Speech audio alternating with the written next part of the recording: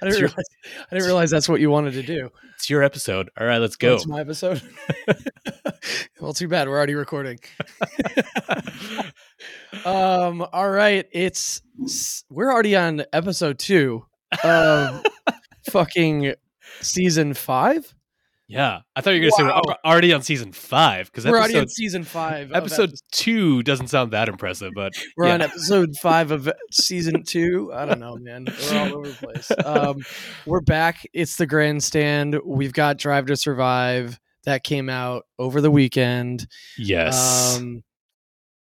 We watched it, right? You got every episode done?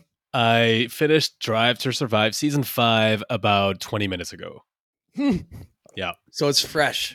It's fresh. Fresh on the dome. There's a lot of stuff to go through. But yeah, as usual, they don't give us enough time to prepare for the season. I feel like I need another week, but anyway, anywho. Yeah, I feel you on that. I would actually prefer more time in between. I mean, it's tough, right? But before we get into it, let's roll the intro and let's hear that sweet, sweet music from the podium.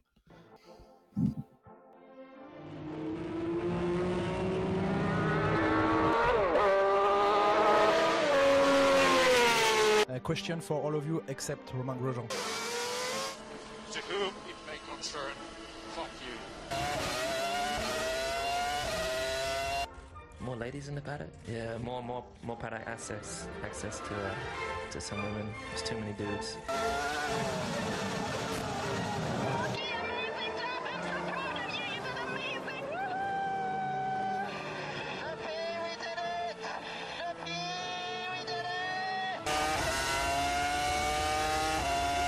I don't really have a lot to comment on that, except that he was being a pussy.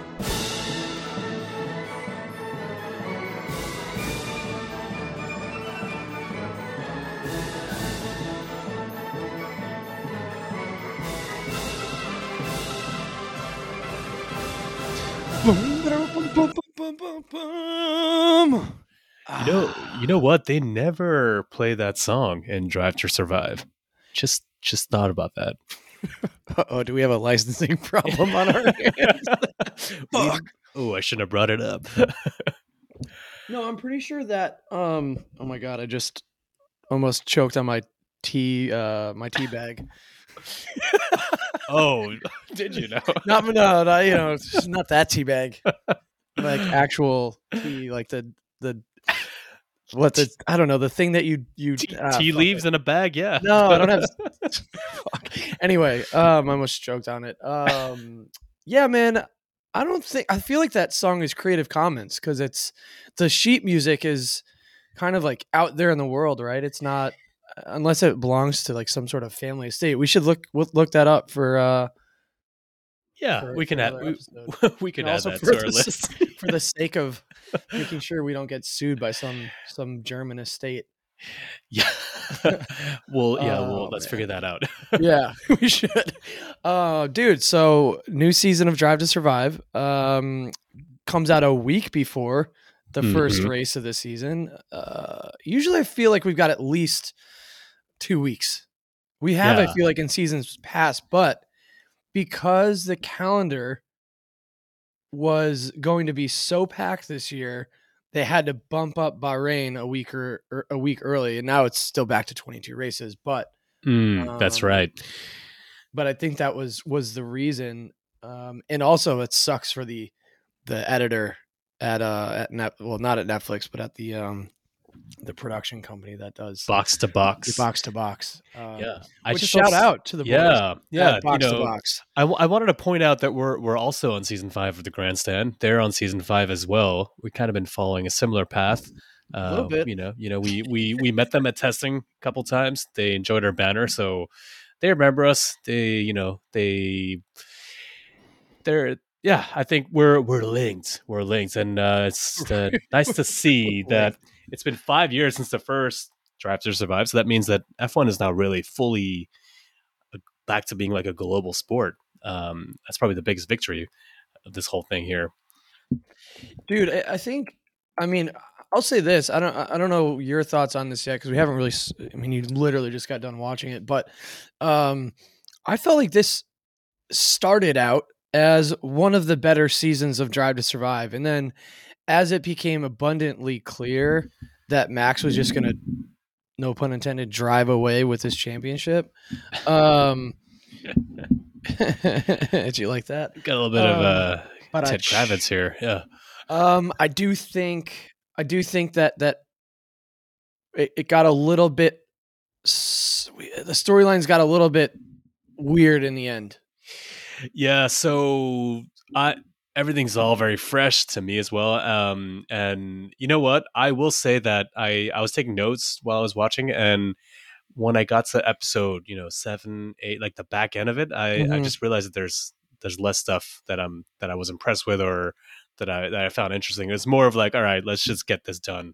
Kind of. It did kind of feel that way. I mean, and the other thing too is just a side note, like the sound editor this season, I don't know what happened, but he used a fake crowd noise sample multiple times throughout this season, and it was like, dude, just like go to any race and pull the audio from any audio you got from the crowd and use that as an overlay for crowd noise and not some generic studio made soundtrack. Yeah, it kind of sounded like the same the same cheers every time, but no, it was. I counted actually. I counted at least 56 times that it was used. Oh wow, pretty observant on the cheering there. I'll tell you what though, he might have gotten lazy on that one. He might have did a little copy paste in the editing suite, but that's what I think happened. Which we've all been there, and I still do it from time to time. But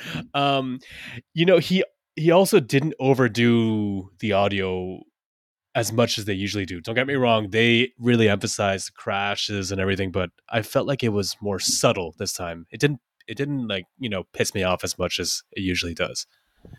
No, and also they used a little bit less of that fake announcer and actually used in-race commentary, which I appreciated.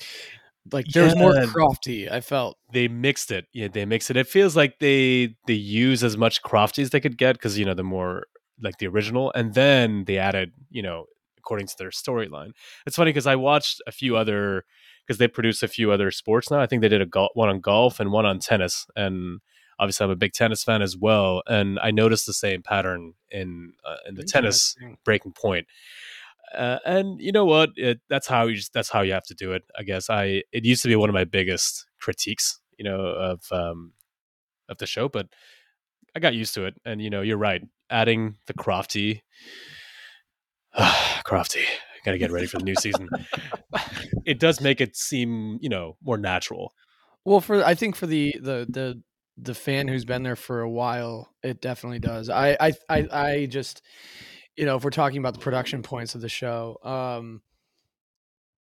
I think it really did start off better, but ultimately I commend them for their work. It's a tough thing to do to wrap up in December and have 10 episodes of probably one of the most anticipated shows on Netflix done in 3 months. I mean, they do get the chance to start from the beginning of the season, but ultimately you have to start building your storylines much earlier than that. And you have to start cutting.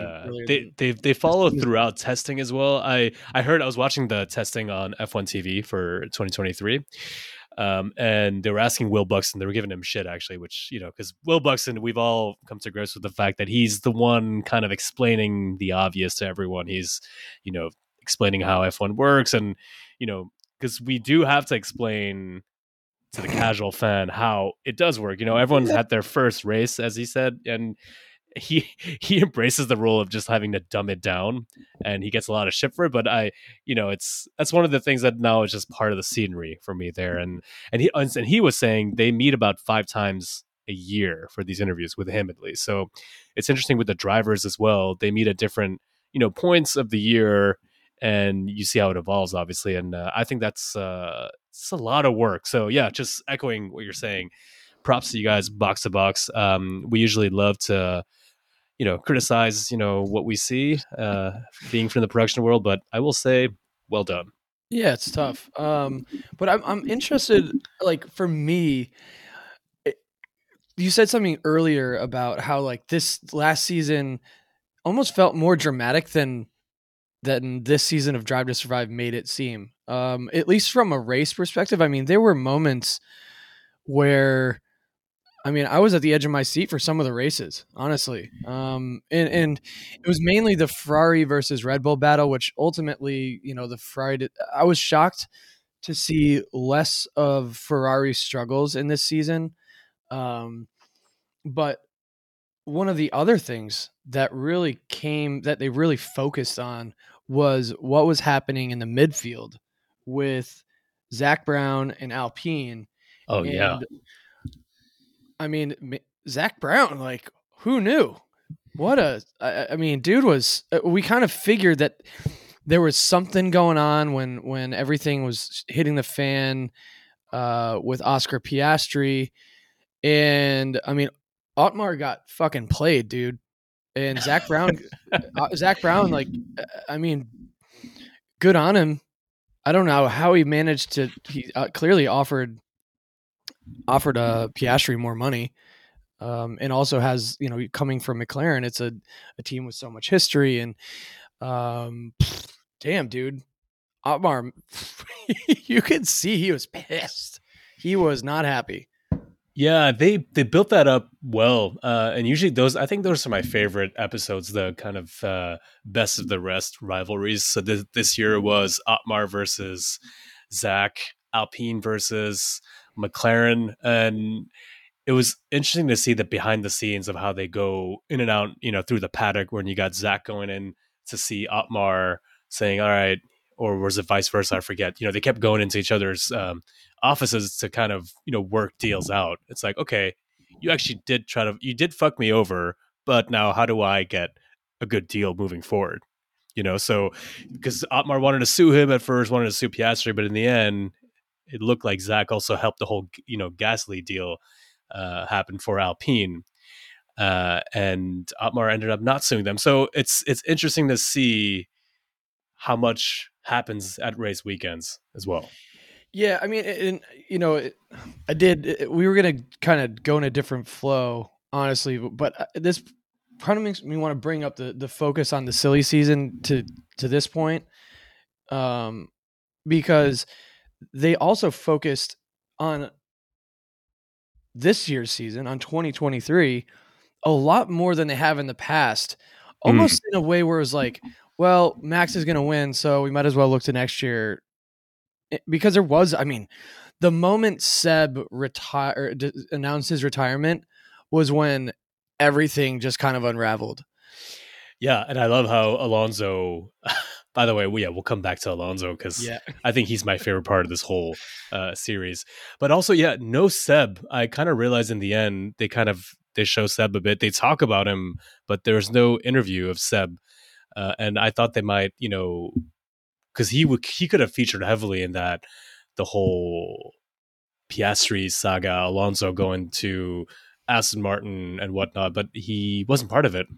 No, and also just a side note, like Danny Rick gets a full tribute in the end. Yeah, and Seb didn't. It was like, what the fuck, dude? He's a four-time world champion. He's retiring, and Danny Rick just didn't get I know. A seat. He didn't even get like a tweet on a black screen like they did for a few others. It seemed like Danny Rick was like, it was like almost like a rest in peace Danny Rick. Like they did like 3 minutes on him in the end, like the best moments we had. It's like, I mean, he really was like a star of the show in many ways because of just his personality. But yeah, for real.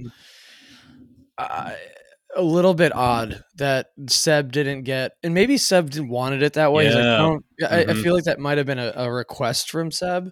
Could have been. Yeah. You know what was cool though is how Checo found out about Seb's retirement live when he said, "Oh yeah, Seb has Instagram," and then they play him the video and like that raw emotion. I mean, That's what we want, that, right? Yeah, dude. The fact that he was getting interviewed as Seb and like first gets Instagram, because we all know that Seb was not on the gram, and then now is, and actually I don't know. Did he like delete it too? He got it and then he deleted it. Well, no, because his whole thing is that there's another race to win. So if he Yeah. deleted it, that would not be very Yeah, I know. sustainable.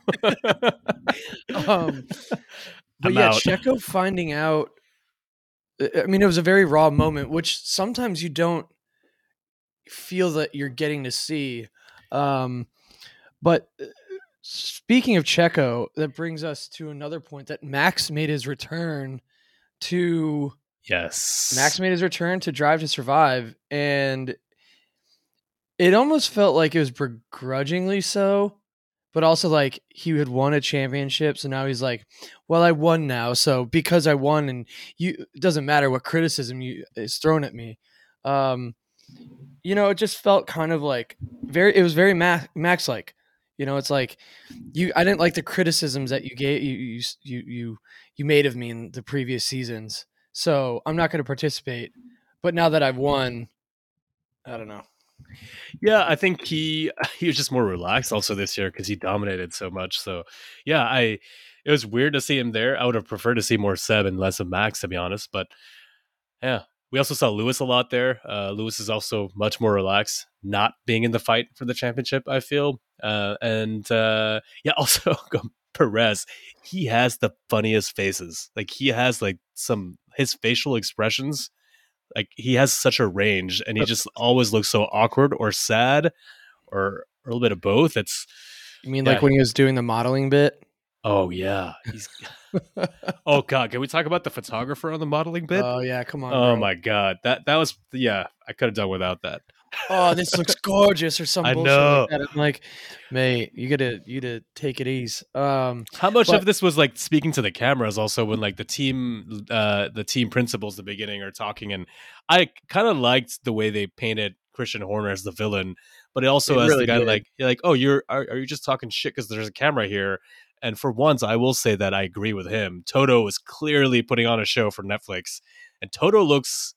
I think this is my thought. I don't know what you think about this as a Merc fan, but Toto looks really weak on that segment. I think it's really early on. Maybe it really no. I have to agree with you. It made him look very small, and I was like, it would have just been better in that scenario when he's bringing up the cheating, the supposed financial cheating. What was that? I mean, they claimed the thing was that they overspent something like $400,000 in 2021. Teams were mad at them, and Merck was having a tough year. So, and there's definitely still some anger about what happened in 2021. Let's be real. Oh yeah, Toto even says it, I think, at one point. No, and quite frankly, like there still should be. I mean, it's complete bullshit. I'm still upset about it, and I'm not going to get into it because I've moved on. Clearly not. But yeah, clearly you've moved on. Yeah, no, I mean it really it's triggering because it's genuinely a decision. I don't know, whatever. Don't need to get into that. But moving to what Toto did, yeah, man, I it could have been better. He could have just handled that situation a lot better. Yeah, I think so. I think he tried to. I think it kind of whatever he was trying to do there with Netflix kind of failed. But just going back to Red Bull, I do want to say, Checo doesn't seem to get the respect that he deserves at Red Bull, and it clearly shows. And it also demonstrates just how Red Bull seem to be of all the teams on the grid have the biggest problem with their number 2 seat. It's quite incredible how they mismanage that seat. And thinking about what Checo did in Abu Dhabi in 2021 to really help Max win his first title. Yeah. Thinking about the stuff that he did in 2022 to help the team secure constructors. He won Monaco. I mean, yes, he's in the early part of the season far behind Max, but Checo has helped secure two drivers championships and a constructors championship with his skill set. So I'm just saying this going into 2023, it just seems that there's a lack of respect for Checo, and this underlies a culture problem at Red Bull that makes makes me not want to support them as a team. That's my rant for this episode. Yeah, and you know what? Whenever they say when they start the year saying, "Oh, we don't have a number one driver until we see the points," it's all bullshit. You clearly, like Christian Horner says it a few times that Checo is there to help Max. Like that's his role. He says it, and it's clear. It's clear. And what was really good is what I thought was really good is the way Ferrari. We saw like a bit of behind the scenes of Ferrari, right? Right. And how cohesive that team can be, even if they get kind of pissed at certain decisions, right? But Charles and Carlos, how I don't know, they just gel well. And this is not just me being a tifosi and fanboying over it, but they look like a tighter unit. And I do feel bad for Matteo Binotto watching this because he clearly cares, and I don't know. I think there's a lot of political things going on behind the scenes that gave him the boot because they wanted him out anyway. But I do think that he played a huge role in the Ferrari coming back to the front, and yeah, just want to give him a little bit of credit there. Yeah, I think you're right, and I think I'm a little. I mean, somebody had to be the fall man for last season, quite frankly. And usually it starts at the top. I think there were calls that it was demonstrated in the show that he made that ultimately allowed, forced Ferrari's hand basically and showed that they might have the car, but they don't have the strategists. And to see that, maybe it's because, there's just lack of personnel, but Ferrari need to really think about the calls they made last season, this season, and they've got what I think is the most like natural driver lineup on the grid. You can make an argument that maybe Alpine this year has it, or maybe even Merck with George and Lewis. But I do genuinely think Charles and Carlos complement each other the best as far as teams are concerned. And so you need to capitalize on that. And like Ferrari clearly didn't, and they just fucking squandered what was an incredible car. But yeah, what's new? Yeah, okay, yeah. I'm not gonna get into that now. I want to wait till they fail us again this year. I wanted to bring up one person that obviously is a huge star of the show, probably maybe the star of the show, Gunther Steiner. Oh, Gunther! Because I will say that I was a little disappointed in the way that he handled the drivers and the way that he speaks out about it and the way that things come out. I will say that it seems that he loves to put blame on others, and I'm not sure how good of a leader he is really. He was very harsh and clearly not a very supportive environment there for Mick. And obviously I am a Schumacher fan. Oh my God. But I don't know. He cost the team so much money. Yeah, fair enough. And a team that really can't afford it. And like, especially let's think about what happened earlier in the season when they lost their driver and, not to say that we wanted Nikita Mazepin to stay in the sport. I can't believe I just said his name out loud, but, and they lost. Yeah. Well, actually, let me play. There's one of my favorite audio bits from this season's Drive to Survive. Hold on. There we go. I don't need any of this fucking out, yeah. No more Russians. I'm done with Russians until I go from this planet. Yeah, and then he says, "Gonna fix it," because I actually had that written down. That was one of my favorite quotes of like, dealt the hand with Nikita Mazepin. Had to go out and find a new title sponsor. Mick obviously brings the name to the team, but I think Mick wasn't given any favors to have K-Mag brought back to the team. It didn't make him look great. And then, he binned the car a lot of times. And like, let's think about that Monaco crash where he split the car in half. Yeah, there were two crashes. He did that twice, actually. Yeah. There's Monaco, and there was also, I think it's Saudi. But you know what? I'm not saying that he didn't deserve to get the boot. That's this, if there's one thing that Drive to Survive shows you, is that how ruthless this is, and no one exemplifies that more than Fernando Alonso with his, self-proclaimed "I'm the bad guy." And Oh, honestly, I think I like the guy even more after this season. that was interesting. definitely in my top 3. Actually, that was my favorite moment of the year.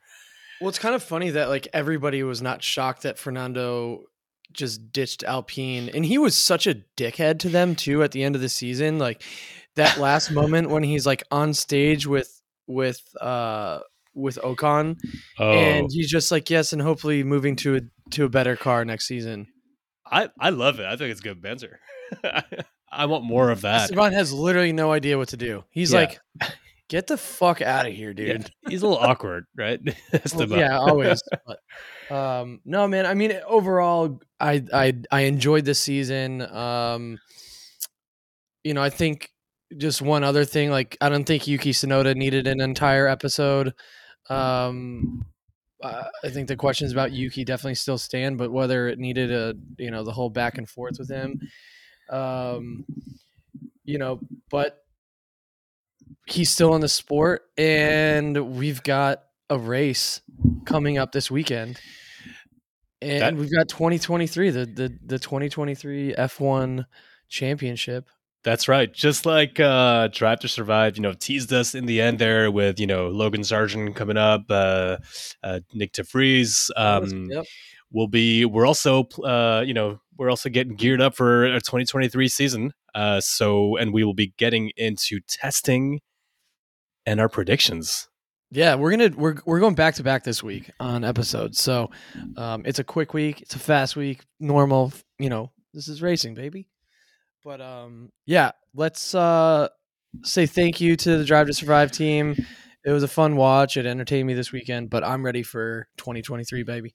That's right. Let's so make sure to follow us on Instagram. We'll be very active this year. Can't wait to hear what you think.